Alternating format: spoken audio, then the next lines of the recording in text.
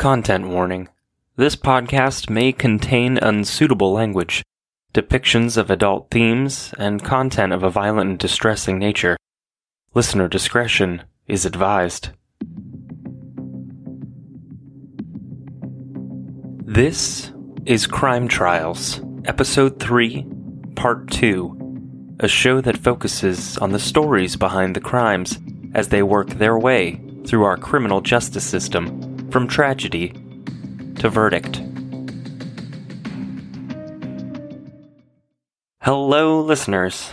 The team behind Crime Trials would like to thank you for your patience with our delayed release schedule. We have a committed and talented team and plan to be here for the long haul. You may know many of us from other shows that we've worked on. I'm JT, and I also co-host the popular Brew Crime and True Crime and Wine Time. And according to our writer, I'm a talented voice actor who also works on many other podcasts. Kat's the executive producer and creative director behind several other podcasts. Our writer Stephanie has written for many shows you may have heard, including Minds of Madness, Invisible Choir, Obscura True Crime, and many others. We plan to release episodes bi-weekly, and that is still the plan going forward. However, due to several bouts of COVID throughout our team, we were delayed with these episodes. For that reason, we are releasing Part 2 of this story early, and as quickly as we can get it out.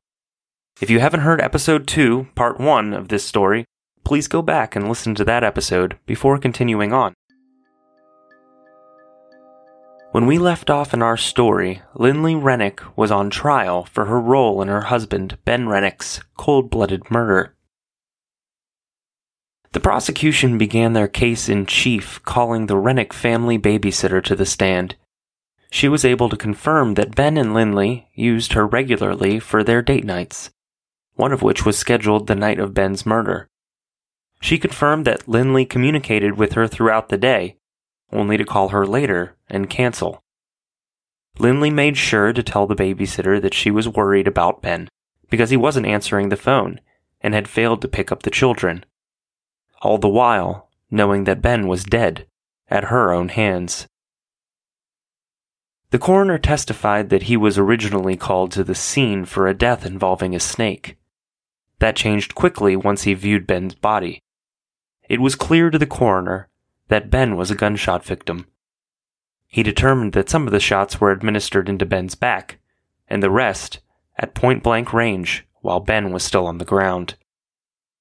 There were divots in the ground underneath Ben's body where the bullets hit the concrete floor, passing. It's your understanding that that bruising is as a result of the gunshots, is that fair? Yeah, generally, the way it's been explained to me is that's the pressure inside the head that causes that bruising from a gunshot. Nobody punched him in the face as far as we know. Not that I know of. Exhibit 33. That's a bullet wound to the back of the head. And that was an entrance wound, is that right? It looks like one, yes. Yep. And 34. Yeah, to my understanding, that was a portion of Ben's skull that had basically blown out due to pressure. 35. Entrance wound to the jaw. 36. Exit wound to the jaw. Is that the same? Is it your understanding that that's the bullet that went in the left side of his jaw and came out the right? That's my understanding, yes. 37. Yeah, gunshot wounds to Ben's back. And those appear to be entrance wounds as well, is that right? Yes, to me they do. And 38. Yeah, more shots on the back. 39. Sure, that's actually the projectile or the bullet that actually lodged in his shoulder there. So. And since there's a bullet inside that's an exit wound, would you agree? I would agree, yes. Exhibit 40. Yeah, that's kind of in his elbow or in the bicep area, but again, you can kind of see the shiny projectile. During the trial, while the jury was shown various photos depicting the devastating effects of the bullets on Ben's body, Lindley would look at the jury with a quivering lip. She appeared to take slow, exaggerated, shallow breaths to calm herself down, as if the horrific injuries were just as upsetting to her as they were to the jury. Sometimes this kind of behavior of attempting to connect with the jury and garner their sympathies can earn an admonishment from the judge, usually at the request of the prosecution. However, in this case, it was something never addressed by the court, and something that Lindley was allowed to continue throughout her trial, each time appearing authentically fragile and sincere. After hearing from a friend of Ben's in the reptile industry, the prosecution called Eric Bremer to the stand. Eric Bremer was Lindley's sales rep for her radio ads for her spa. He was also one of several married men she was having an affair with. And I'm not trying to pry on your issue, but when you say physical, it turned into a sexual affair between the two of you. That is correct. You were both married. Yes. And you're aware, you may not be aware of the date, but on June 8th of 2017 is when her husband was murdered. Yes. Okay. Prior to that date, when in relationship to it, did your relationship become sexual, if you recall? Around December of 2016, something like that. Okay, so I hate to do math, but maybe 7-8 months before. Sounds right. And after Ben was murdered, did the relationship, in not the business, but the personal side of it, did that continue? I did for a few months, till about September. And when did that end? Around September of that time. It ended. It seemed like there was a lot going on. Are we in 17? We're in 2017. So a couple months after Ben's murder, correct. You continued this relationship, but it ultimately ended a couple months later. That's right. Despite testimony we will hear later that Lindley was in a catatonic state following Ben's murder, we also learn that she somehow was able to continue her affair with Eric Bremer. We will also hear testimony that simultaneously to this sexual relationship, Lindley was also able to continue her sexual affair with another married man, Brandon Blackwell. Just 6 months after Ben's death, Lindley would be announcing her and Brandon's pregnancy on Facebook to family and friends. For someone in a catatonic state, barely able to care for her children after her devastating loss, she still managed to entrap several men with her compelling demure fragility. On cross, Mr. Bremer testified that his sexual encounters with Lindley took place at her spa prior to Ben's death, and after Ben's death they took place in his car, like two love-struck teenagers. He also admitted to telling the police that Lindley was the nicest person he had ever met, and he always walked away from their encounters a better man. I'm sure his wife at the time would disagree with him. On redirect, Mr. Bremer testified that since their relationship had ended, he no longer held Lindley in such high regard. He also confirmed for the jury that Lindley never told him her version of the truth, that she was present at the time of Ben's murder. Next, the prosecution called their star witness, Ashley Shaw, to the stand. Ashley testified that she had previously worked with Lindley at another spa before coming over to work as her office manager. The two became close, and Ashley was often the sounding board for Lindley's complaints about her marriage. Ashley hired her friend Rachel Hunt to work at the spa as well. Rachel was a former roommate of Ashley's, and later, after Ben's murder, she was a bridesmaid in Ashley's wedding. Ashley testified that Lindley gave Ashley a daily rundown of her marriage and the complaints she had with Ben. She also testified that Lindley was having a hard time meeting the financial obligations of the spa. There were bill collectors regularly showing up, including the landlord, to collect past due rent.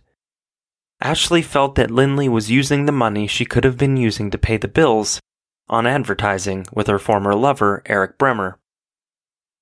Were you aware during the same time frame of June of 2017, Lindley engaging or beginning another sexual affair?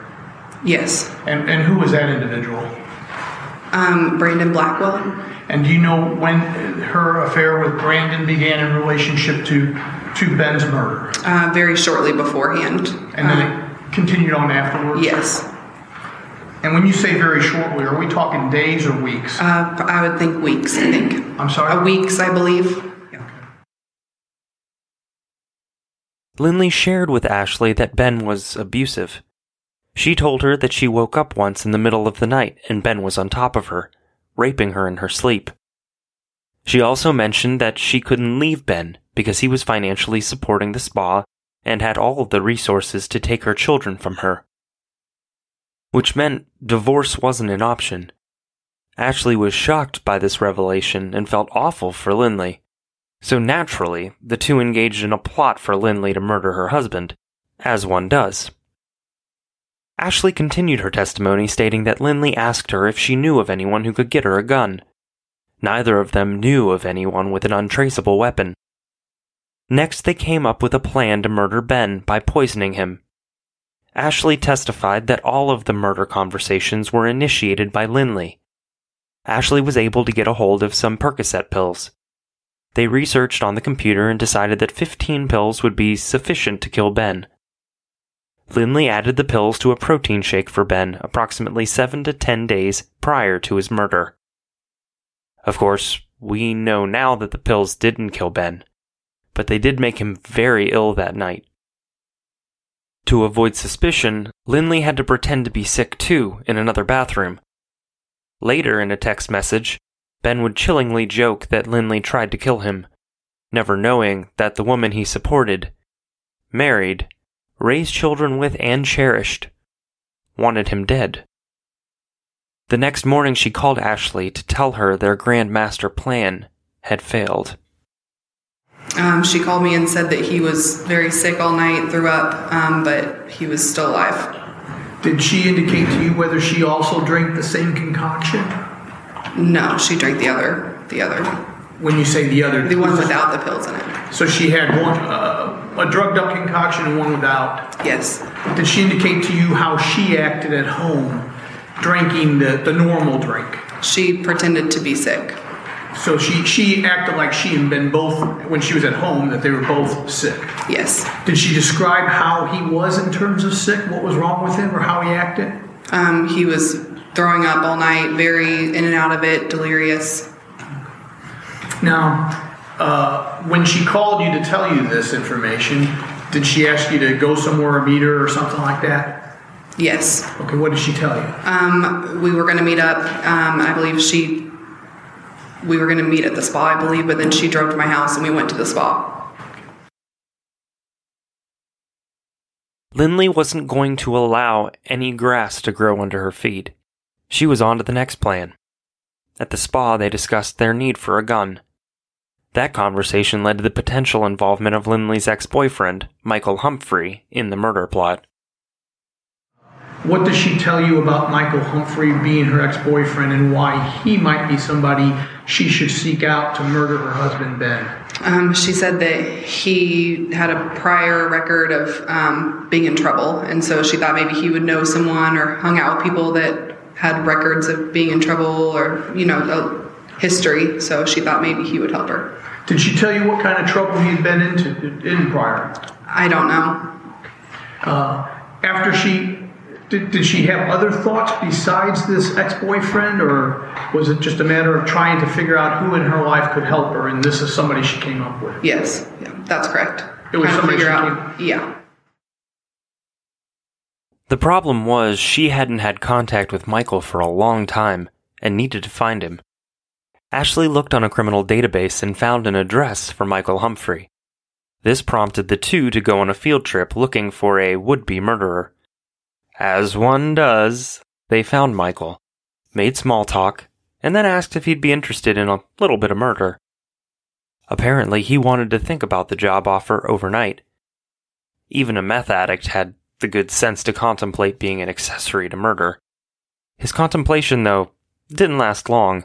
The next day, Michael went to the spa to have a massage and discuss options with Lindley.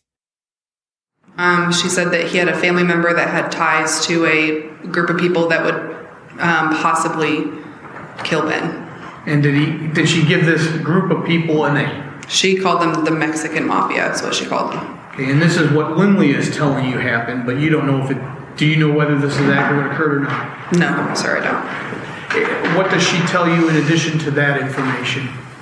That she would have to have money to pay them. And did she discuss with you the amount of money? I don't know that we discussed the exact, but it was a high amount because she didn't have the money to pay them. So she tells you, I need this money and I don't have enough. Basically, yes. Because of that, does she tell you what's going to occur next? Yes, she said that Michael was going to provide her with a gun. And does she tell you that in that same conversation, or is this a later date? I think it's a later date, yes. So after this conversation, learning about this other group, maybe possibly the Mexican Mafia, yes, you discuss the amount, correct? Yes. Okay. And later on, then she just tells you, I don't think I can do that, but Michael's going to provide me a gun. Yeah, she had went to his house in between that time, I believe, and that's where they discussed the details behind him providing her a gun. While Michael was willing to provide her with an untraceable gun, he was not willing to shoot Ben himself. Once Lindley was in possession of the gun, she still needed a driver. She couldn't risk her car being seen at Renick Reptiles while she was establishing an alibi by pretending to be at the spa. And tell the jury, according to Lindley, what role her kids were going to play in the murder of her husband. Lindley was supposed to pick the kids up, but she was going to text Ben that she wasn't feeling well, so then he was supposed to go pick the kids up. And why was that part of the plan if he was supposed to go pick up the kids? Because she needed a reason for the school to call her and tell her that he didn't show up. And why wouldn't he pick up the kids? Because he wouldn't be alive anymore. So he was supposed to pick up the kids, but when he gets killed, he can't. The school's going to call her at the spa and say, hey, Ben never picked up the kids. Correct. And she's going to have what? Objection, Your Honor. Leading. Objection be overruled. And she was going to have what by being at the spa? An alibi, I guess, or, alibi. That's a good word for it. Yeah. What about you? Were you going to have a role while they were gone? Were you going to play some sort of role in this murder? She asked me to text Ben from her phone and say that she wasn't feeling well. It wasn't just Lindley who had to establish an alibi. Ashley and Rachel felt like they had to establish an alibi as well. While Lindley and Michael were off murdering Ben, Ashley and Rachel conducted a series of errands where they were on camera, including making a bank deposit. On direct, Ashley admitted to playing a role in the conspiracy to murder Ben. She was interviewed several times by the police, each time denying her involvement or any knowledge of Lindley or Michael's involvement. The day of the murder, the police downloaded everyone's phone and knew that Ashley, Michael, and Lindley had all exchanged cryptic texts on the day of the murder and the day after the murder. Only after Brandon Blackwell went to the police and filled them in on the details of the murder did they go back to Ashley, escort her to the police station, and confront her. That confrontation resulted in a plea deal.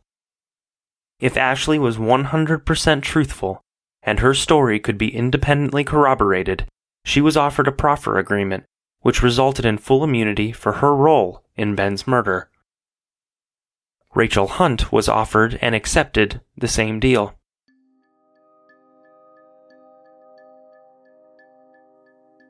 On cross-examination, defense attorney Hesseman aggressively questioned Ashley, accusing her of making up Lindley's involvement in order to avoid the hassle of proving herself innocent.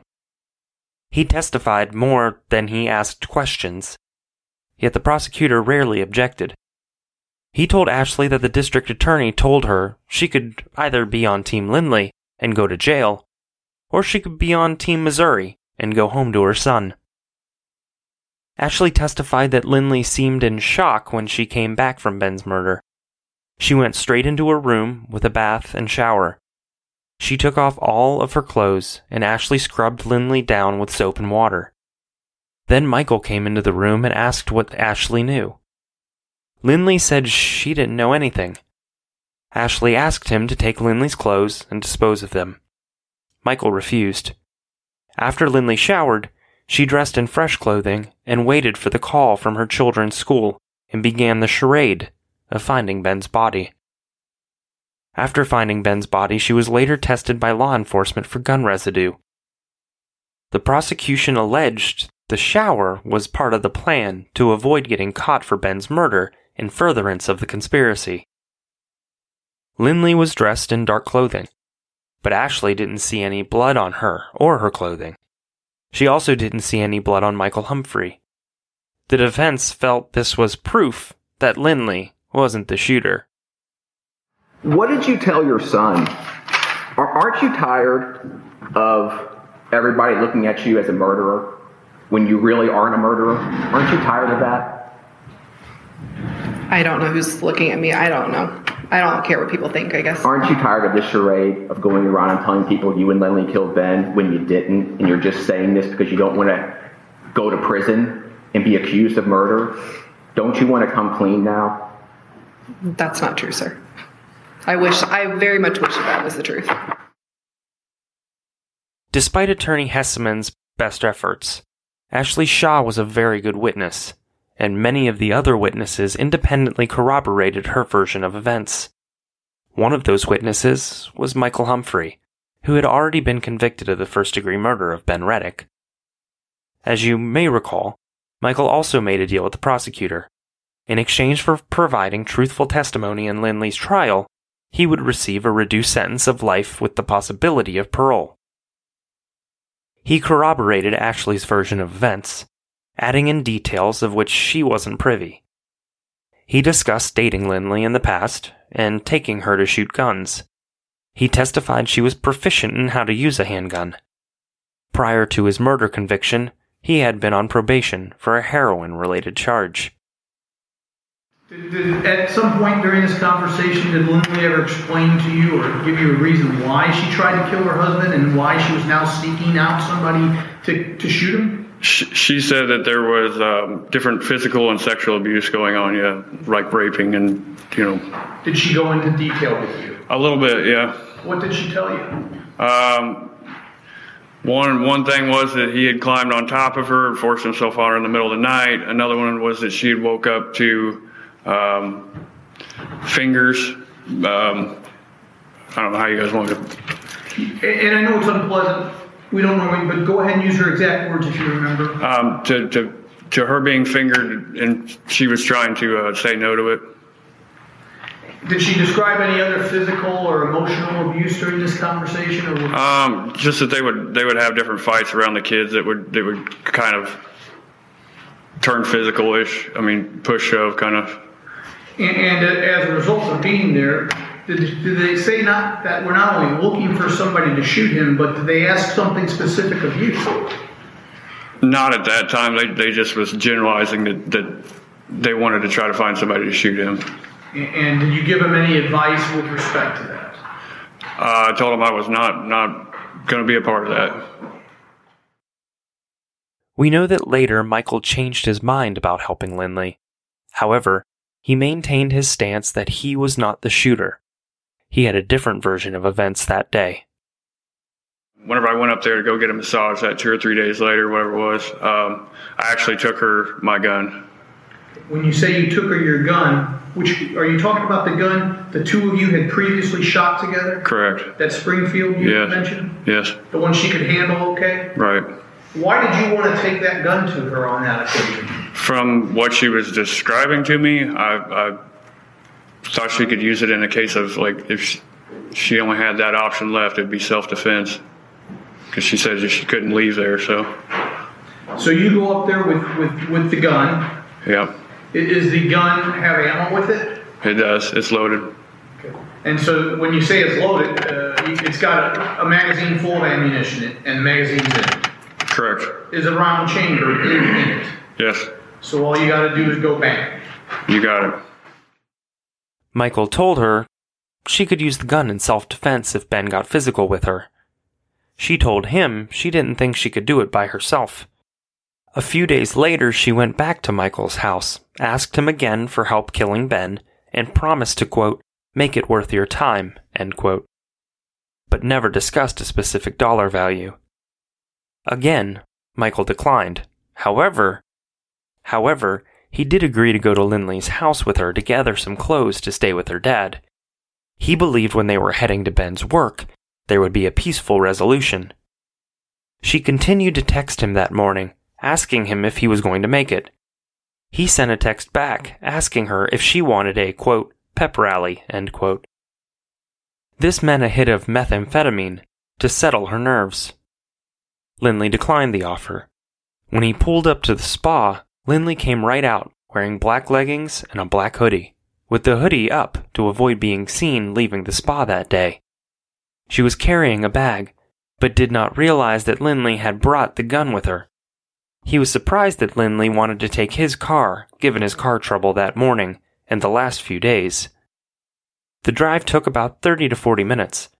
The conversation on the way was about her intention to gather some belongings and leave. As they pulled into Renick Reptiles, they saw Ben's Jeep in front of the building. So let me stop you. You get out of the car, she gets out of the car, and as you're next to the car, she presses something against your back area. Right. And you look down and you see what? I can see the handle of the gun. And when you see that, what is your reaction? I shoved it back at her and asked her basically what the hell she was doing. And while this is transpiring between the two of you, what happened, or who approaches or comes out? Ben came out the door at the exact time all this was going down, or just as it was. And do you know what he's doing, or can you see? If I remember right, he had like some bag or box or something in his hand to throw away. And when you're doing this with her, he's coming out. Tell us the next thing that is said or transpires between now the three of you there. So she walks around, kind of circles behind me this way, ends up telling him that I'm there to look at snakes, and that she had known me from or since high school or something to that effect. That I was a friend from high school or something like that. Yeah. So she tells him a lie. Right. About why you're out there. Right. Ben seemed surprised, and then invited Michael inside to look at snakes. Lindley took the trash from him and threw it out, then followed them both inside. And by the time he washes his hand and gets down to the end, you mentioned Lindley is coming from where and going where? From outside, came in the door and walked right past me. And as she does this, does she say anything to you or Ben? No. Do you see anything in her hands? At that time, no. Well, and let me ask you this, were you paying attention to her? I really wasn't. I was looking at a rack full of a lot of snakes. She goes by you and heads in the direction of Ben? Yeah. Okay, tell us what happens next. So like I said, I was looking at a whole lot of snakes. And then I heard a shot come out, which inside there was extremely loud, so I kind of ducked a little bit. I looked down through there, and she was at the end of the corridor, or whatever you want to call it, posed up like this with the gun. And so you hear one shot and react to that. Yeah. And then look down to where they're at. Right. And when you look down there, how is Ben positioned if you can see him? I couldn't see him at that point. Where he was at? Yeah, I actually couldn't see him. So he at least wasn't standing upright. Right. Okay. You could see her though? Right. And you said she was if you could stand up and show how she was positioned. Something kind of like this. Okay. And then did you say you heard more shots? As I turned and went out the door, I thought 2 to 3 more, and then another 1 or 2 after I was outside. You weren't counting though, were you? I was not. But you heard, would it be fair to say you heard several more after that initial shot? Right. Michael headed straight for his car, and a few seconds later, Lindley ran out and screamed, "Let's go." In the car, Lindley was freaking out, smoking cigarettes and complaining she was nauseous. He drove her back to the spa, followed her inside, and then went to the back room and found Ashley and Lindley in a room with a shower. What are the two of them doing? Spraying water. Okay, and is one of them unclothed at this point in time? Lindley. Okay, so who's spraying water on who? I think Ashley had it in her hand at that point and was spraying the water, yeah. And what were the two, what conversation then occurred between the three of you, if any? I opened up the door and I asked her, does she know what just happened? And she said something to the effect of, I already told her, or I'm telling her, or something like that. And so I told her I really didn't have anyone to talk to them ever again at this point, and I turned and I left. Well, actually, first, I guess, they asked me, would you take some of this? And they were referring to her pile of clothes on the ground. And that was whenever I told them, that I didn't ever need to talk to them again, and then I left. On the way home, he realizes that Lindley left the murder weapon under the passenger seat of his car. He freaked out a little bit and then ultimately went home and hid the gun at the home of his girlfriend's mother's house inside an attic access space. On cross-examination, the defense accused Michael of going rogue and shooting Ben in front of Lindley without her permission or foreknowledge. The defense accused him of making up the story to avoid a life sentence without parole. Michael denied lying and said his testimony had to be truthful and corroborated to earn his reduced sentence.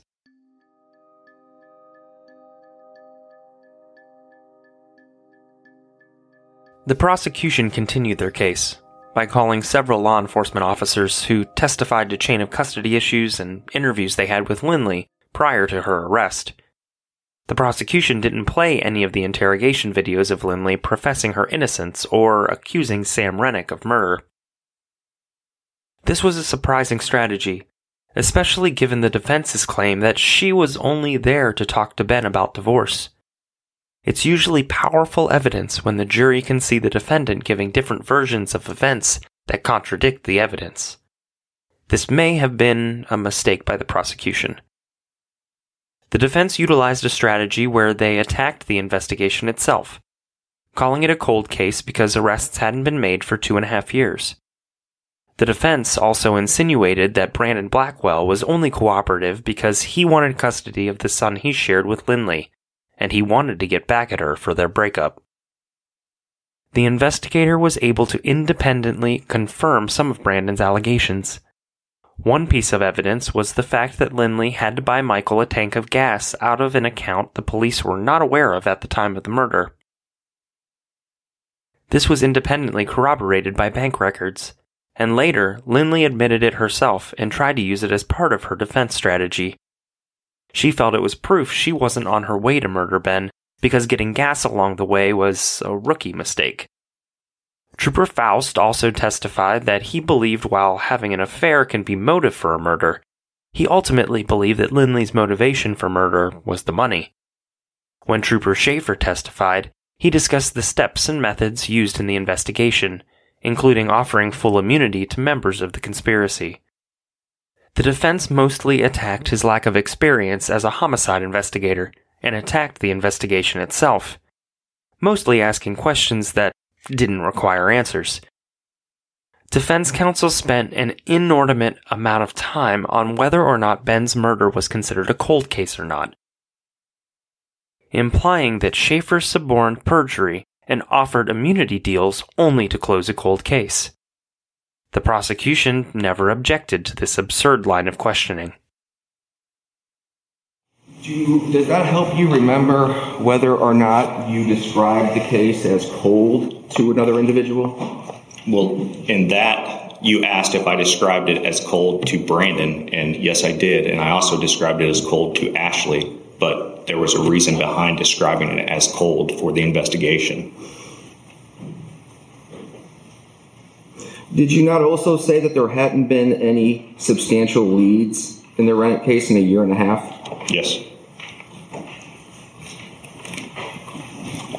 And I'm going to suggest that you took over the case in April of 2019. Does that sound correct? When you took over, now you're allowed now to make your own decisions and act independently with the Renick case, right? I think you're being overly vague. Like, I don't work by myself. We are a unit and everything goes through my supervisor. So I'm not making calls. It's not me by myself making all of the calls. It's a unit and my supervisor has say. Lindley wasn't arrested when you took over the unit. Obviously. Is that a yes? Yes. But you considered her the main suspect still? Based on the evidence, yes. Defense counsel basically accused Trooper Schaefer of witness tampering based on an admonition given to Ashley Shaw during her custodial interrogation, where she was told she would be arrested if she didn't cooperate. Well, I'll just cut to the chase. Shaw says, yeah. I said, the reason we're here and the reason that you're here is you have been implicated in being part of Ben's death, and I want you to hear me out before you say anything. She says, okay. I said, we've talked to the prosecutor, okay? And the prosecutor is willing, if you are 100% honest, to give information in this homicide that helps us solve it. Basically, he's willing to work with you. Otherwise, you would be accessory to first-degree murder. And first-degree murder, accessory to, is the exact same charge as first-degree murder. So we're here because we have information that you helped plan and actually took part in an attempt on Ben's life before Ben was actually killed. So I just want to put that out there and go back and let you be 100% honest on what happened, because we know a lot of what happened. There are arrests going to be made, and then that ends the page. Okay. What does it say on the following page, officer? Today, people are going to jail for the first-degree murder. We've got the warrants typed up and ready to be sent out, so it's basically now is the time. You're either on Team Lindley or you're on Team Missouri, and Team Lindley is going to jail. They're going to prison for first-degree murder, so it's your opportunity. We're not here by surprise. You're here. We've got other people talking to other investigators, talking to other people, so that's where we're at right now. No more bullshit. The rubber meets the road. You have one opportunity, and it's right here, right now. As soon as we leave this room, if you don't tell us exactly what happened, you're not leaving. And she said, I need an attorney.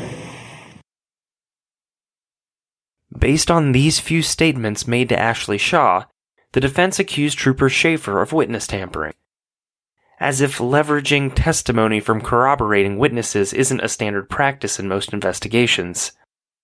Defense counsel ended his cross-examination of Trooper Schaefer by making him confirm that Brandon Blackwell had been charged with a dozen counts of violating the restraining order against Lindley, thus proving he had a motive to hurt Lindley. Next, the prosecution put Lindsay Kerber on the stand. She was Ben and Lindley's financial advisor, sold them an insurance policy, and had knowledge of the inner workings of Ben's family trust. Miss Kerber testified that she personally met with Ben and Lindley regarding the $1 million life insurance policy. Lindley knew that she was the sole beneficiary of the life insurance, and in the event she was incapacitated or unable to receive the benefits, they would then go equally to Matthew and Amelia Renick. On cross-examination, the defense wanted to distance Lindley from the details of Ben's trust. They disagreed with the prosecution's contention that Lindley was going to receive the money from Ben's life insurance, as long as she wasn't involved in the murder. They didn't go into the details that Lindley only agreed to relinquish her claim on the insurance proceeds after prolonged litigation. And what is the Slayer statute in Missouri? That if you are, I believe, found guilty of harming the individual, that you cannot benefit from that person's death financially. You kill somebody and you're the beneficiary, you don't get the money. Correct. And so in this case, Ms. Renick, under the law, is not entitled to that money. Correct. And there was litigation involving her children and where that money should go. But she, at the time of Ben's death, was entitled to it as long as she didn't kill. Correct. I don't have any other questions. Briefly, Your Honor. Didn't Lindley Renick voluntarily waive any right to life insurance? I believe eventually she did. Okay. By eventually, that's a yes, right? Yes. So she voluntarily agreed to not get any of the $1 million from that life insurance policy? Yes.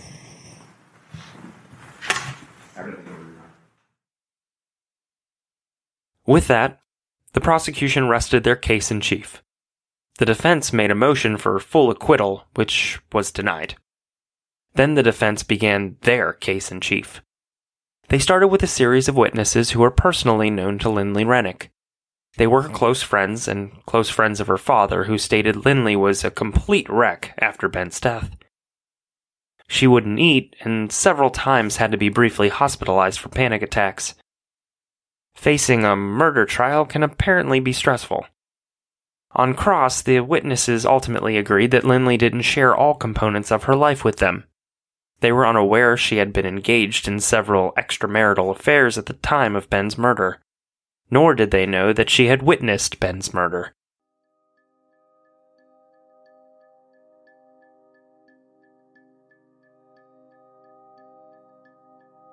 Lindley's father, Lindell Gallatin, testified on his daughter's behalf. He told the jury that Lindley and Ben were a happy couple. He loved Ben and thought he was the nicest man, best husband and father to his daughter and grandchildren. He was surprised to learn that Lindley wanted to divorce Ben. He did not like Michael Humphrey and believed he acted independently in Ben's murder. He described Lindley as catatonic after Ben's murder and unable to function.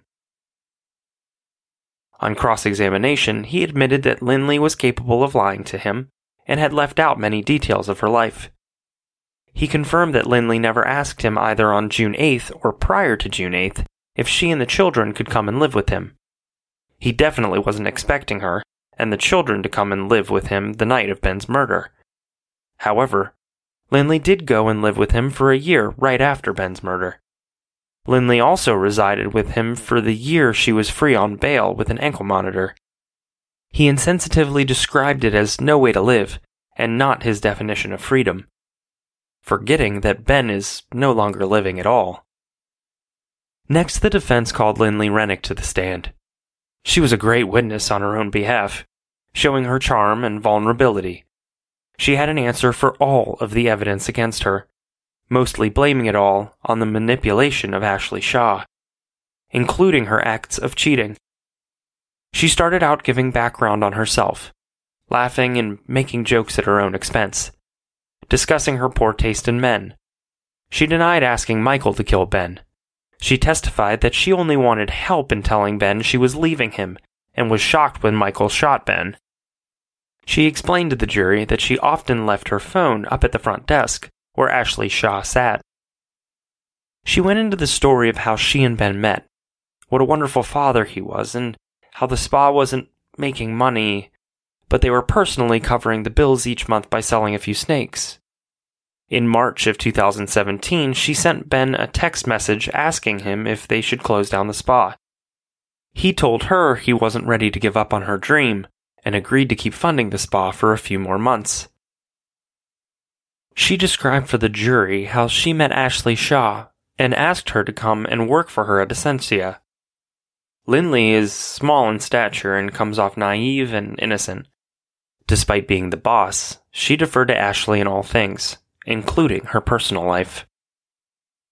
And it sounds like Ashley had more of that dominating leader personality that lended itself to the running of a business. She did, yes.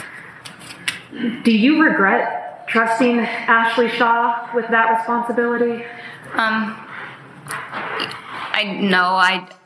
really. I regret that I didn't take more time to prepare myself better to run a business. But I mean, she did the best that she could, and I don't know any other situation that we would have been able to work it out. This is what's known as the Svengali defense. It's where a defendant states they were under the influence and control of another person, and therefore coerced into questionable or even criminal behavior and decisions. She told the jury how she would argue with Ben over Facebook, and if she had to go and do a massage, Ashley would continue the argument for her. So it wasn't out of the ordinary that Ashley continued responding to Ben the day of his murder. Lindley, with a quiver in her voice, described the many affairs she engaged in while working at the spa. She told the jury she regretted all of them. Of course, the third affair she was having with Brandon Blackwell was Ashley Shaw's fault. Ashley allegedly wasn't a fan of how Eric Bremer was handling their advertising for the spa. She didn't like a certain ad that led to Ashley forcing Lindley to open an Ashley Madison account. What about the third affair?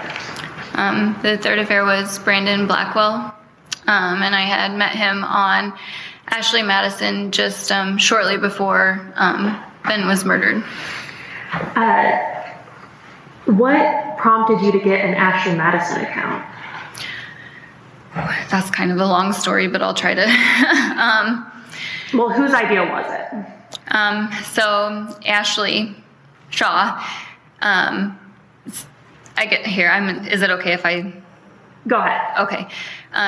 Eric Brimmer and I had been having a pretty lengthy affair, and obviously with the business relationship that we had, having this affair, and then just kind of personal feelings towards each other, and confiding in each other, building. Ashley felt like Eric was really falling short on helping us with our marketing and our advertisement like we should. She had heard one of the radio advertisements that they had done for the spa, and it was, she said it was just really inappropriate. And so she played it for me and I listened to it, and I sent a message out to them, and I agreed with her.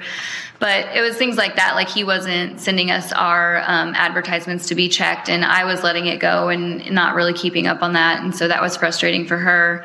Eric had kind of gotten this stigma and acted towards us like we really wouldn't be successful and make it in Columbia without his connections and being able to help us. And that really rubbed Ashley the wrong way, because, she had her own connections and she had done things to set us up. I had made a lot of connections for us in Columbia with different businesses and organizations. And so, but with this kind of train wreck that's happening with, Ben and I arguing and my marriage going down the drain and the spa is just failing and I'm having this affair with this guy and, all of this is slacking. And at that time when I set it up, I had already kind of talked to Ashley about, wanting to separate and divorce. And so she thought that, it would be a good idea and we both set up Ashley Madison accounts. I don't think she ever did anything with hers, but we set them up together, and she thought it would be a good distraction for me to just get my mind off of this Ben Eric business saga that's going on. So set it up, and that's where I met Brandon. Lindley testified that even though the affairs were all of Ashley's fault, they weren't the reason she wanted to leave Ben, and they certainly weren't motivation to murder her husband. Yeah, okay, sure. Then she testified that the alleged sexual abuse by Ben was actually one incident that she became aware of when Ben told her that she didn't wake up when he tried to have sex with her, which apparently shocked and stunned her into silence. Later, she accused him of making her feel like he only wanted to use her body, which we know was already in regular use with everyone but her husband. Ben apologized to her over Facebook Messenger, apologizing for making her feel like he was mad at her for not wanting to have sex with him, and promised to never do it again, assuring her she meant more to him than just someone to have sex with. Then she told the jury about the one incident where Ben physically abused her. Ben and I had been arguing at the house. Our house was kind of an open floor plan, so when you walk in, it's living room, dining room, kitchen. It's all right there. And we were kind of back in the kitchen area arguing. He was upset about an argument or I guess not an argument, but some stuff that was going on between he and Sam, and then Robin not paying, and then also finding out that I had started smoking again. And Maddie and Emma were sitting on the couch watching TV, and our voices started to raise a little bit more just from arguing about it. And so I told him I just wanted to talk about it later after the kids were in bed, and I went to walk away. And he grabbed my arm and pushed me into the refrigerator and was like, "I'm not done with this. We're going to finish it now." And then I believe, the TV or Maddie or Emma, just some sort of sound. And I think that, Ben realized okay, the kids are right there. Let my arm go. And I just went and I sat on the couch with him for the rest of the evening.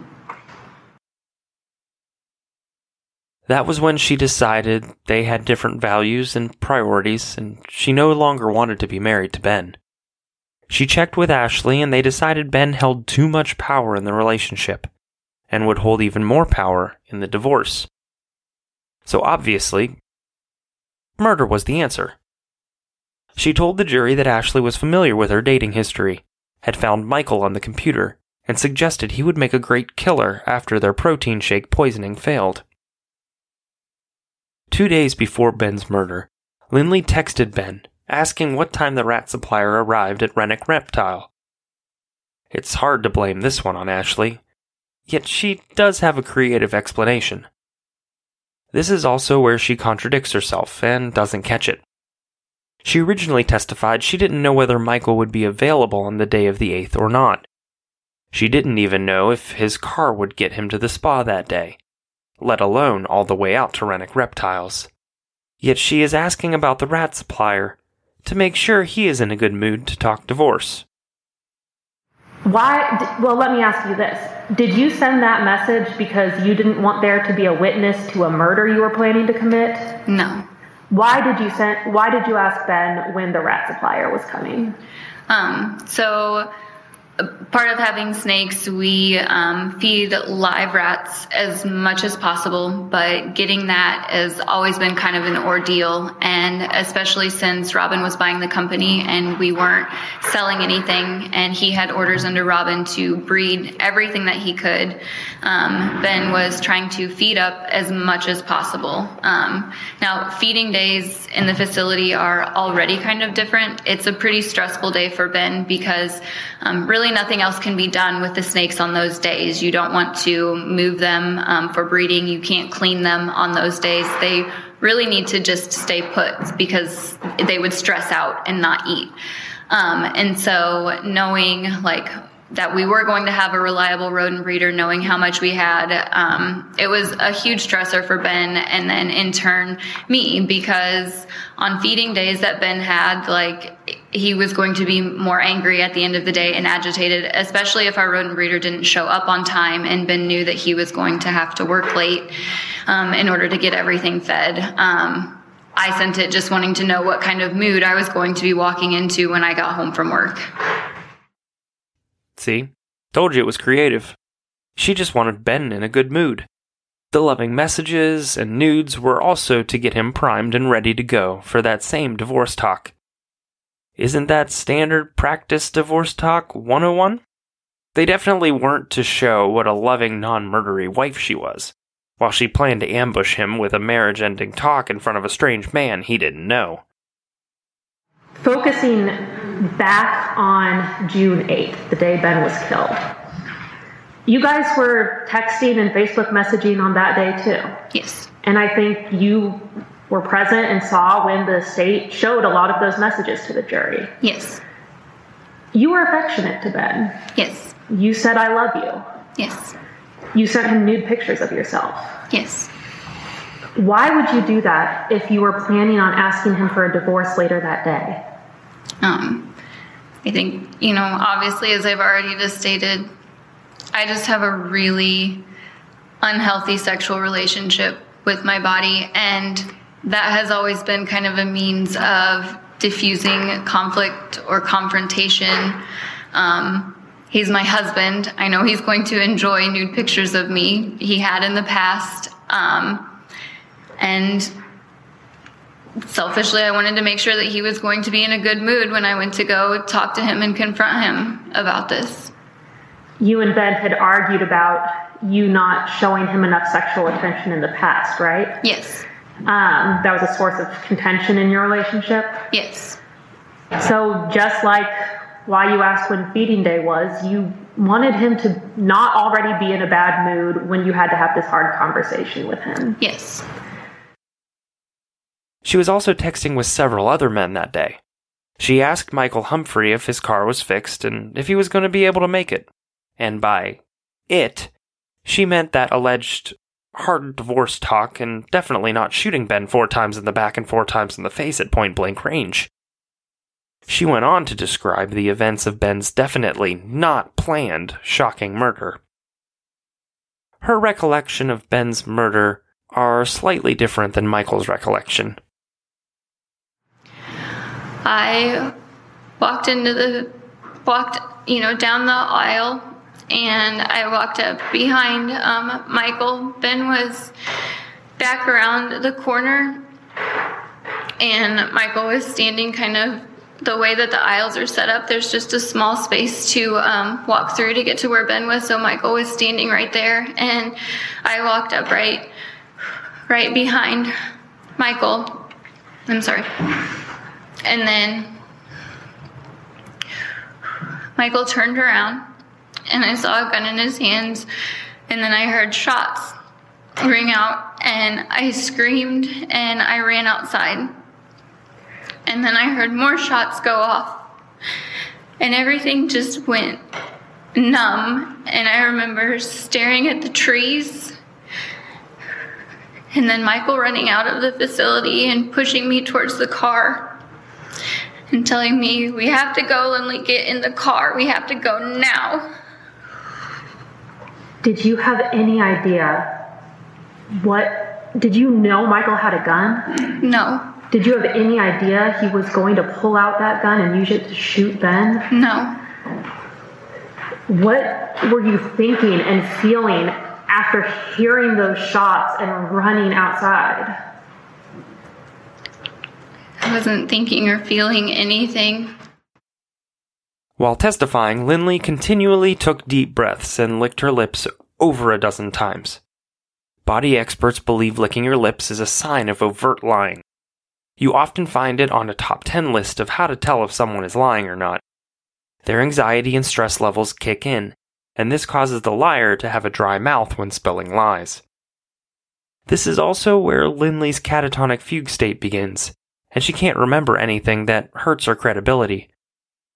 She was so unsure that after Ashley showered her down and helped to dress her into clean clothes, she continued texting dead Ben as if he were still alive, because Ashley forcefully told her that, quote, everything would be fine, end quote. Before we got, out into our cars, Ashley had told me, "Everything's okay, Lindley. You were here, you never left, and everything's okay." And so I had to stop and get gas in my car.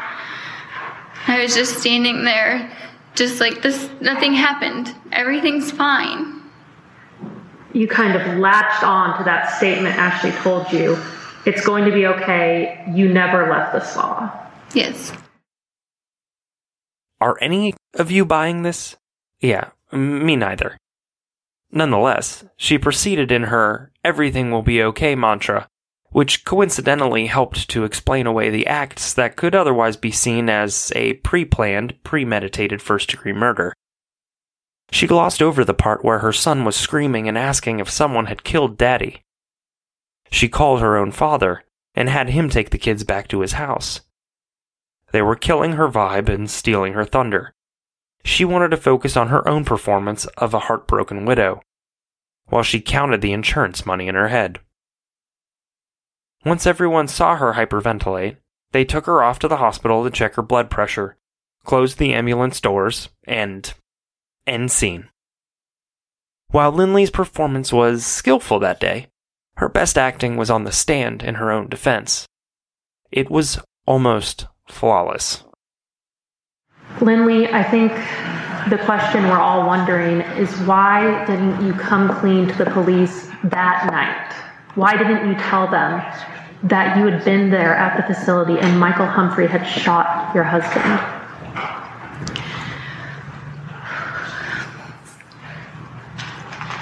I didn't want to believe it. I didn't want to face it.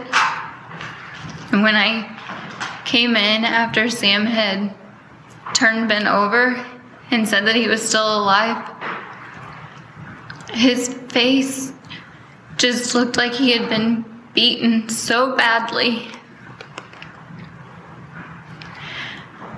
And I was just really lost on what actually did happen, because I know I saw a gun.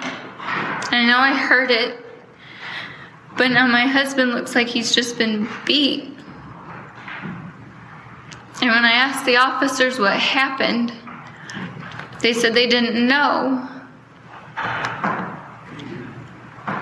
And I just didn't tell them anything.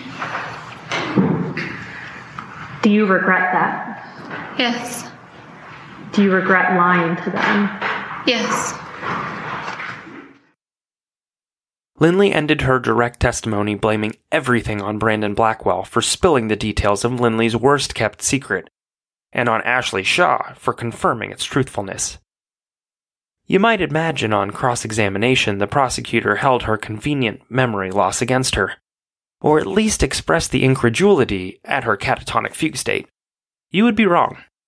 Lindley testified she spent the next year after Ben's murder sitting on a swing in her father's backyard, looking at trees, wishing she could be a better engaged mother. But she couldn't, because this is the Lindley Show, and she wasn't done having panic attacks, hooking up in cars with married lovers, or getting pregnant in between skipping meals. Everyone was worried about Lindley, just the way she liked it.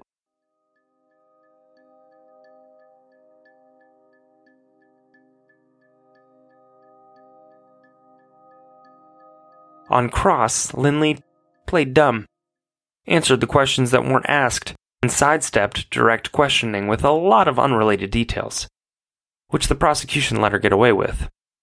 They already had a first-degree murder conviction against Michael Humphrey, with only Ashley's testimony. That was before he gave up the murder weapon. The prosecution allowed Lindley to get away with these tactics entirely too much. Perhaps they thought they had a similar conviction in the bag. If you're willing to lie to the police about such a vital matter, why should these jurors now believe you? I was lying to protect myself, and I told a lot of really awful lies just to do that. But it's just too heavy and it's too much. And so much bad has come from trying to hide behind those lies.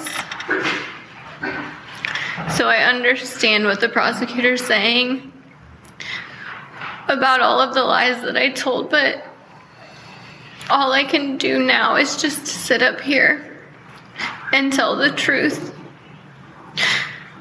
And at least I will have gotten it out, and I won't have to carry it anymore. I mean, she's good, right? Especially that little breathy quiver at the end. The defense had a lot to work with. It's easy to see why they put her on the stand. What isn't easy to understand is why the prosecution didn't stop her. They didn't repeatedly object when it was clear she was going to give self-serving, frail-sounding speeches rather than give honest, direct answers. After Lindley's final performance, the defense rested their case and immediately made a motion for a directed verdict. And I'm surprised they didn't make a motion nominating her for a daytime Emmy. The motion was denied, and each side gave lackluster closing arguments. The prosecution's best argument was to remind the jury that there is a victim in this case, and it's not Lindley Renick. It's Ben Renick. He won't get to see his children grow up. He doesn't get to live his life, a life stolen from him out of selfishness and greed.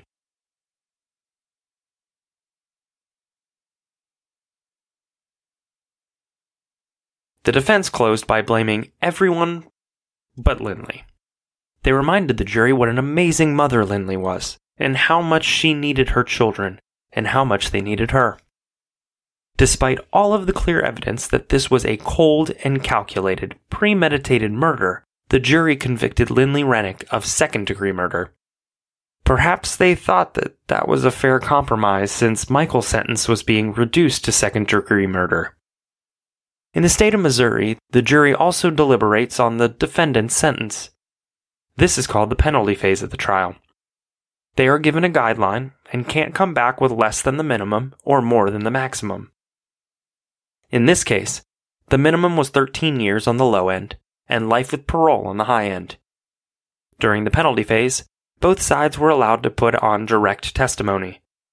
Usually the defense will call the defendant's family begging for mercy, and the prosecution will put on the victim's family begging for justice.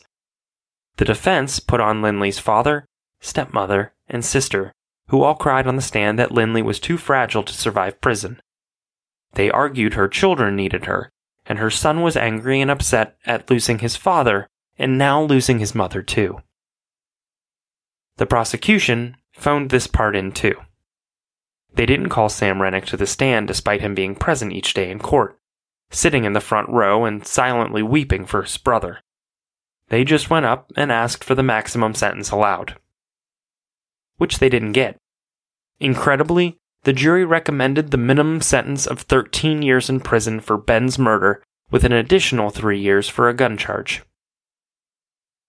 Lindley burst into tears and mouthed thank yous to the jury.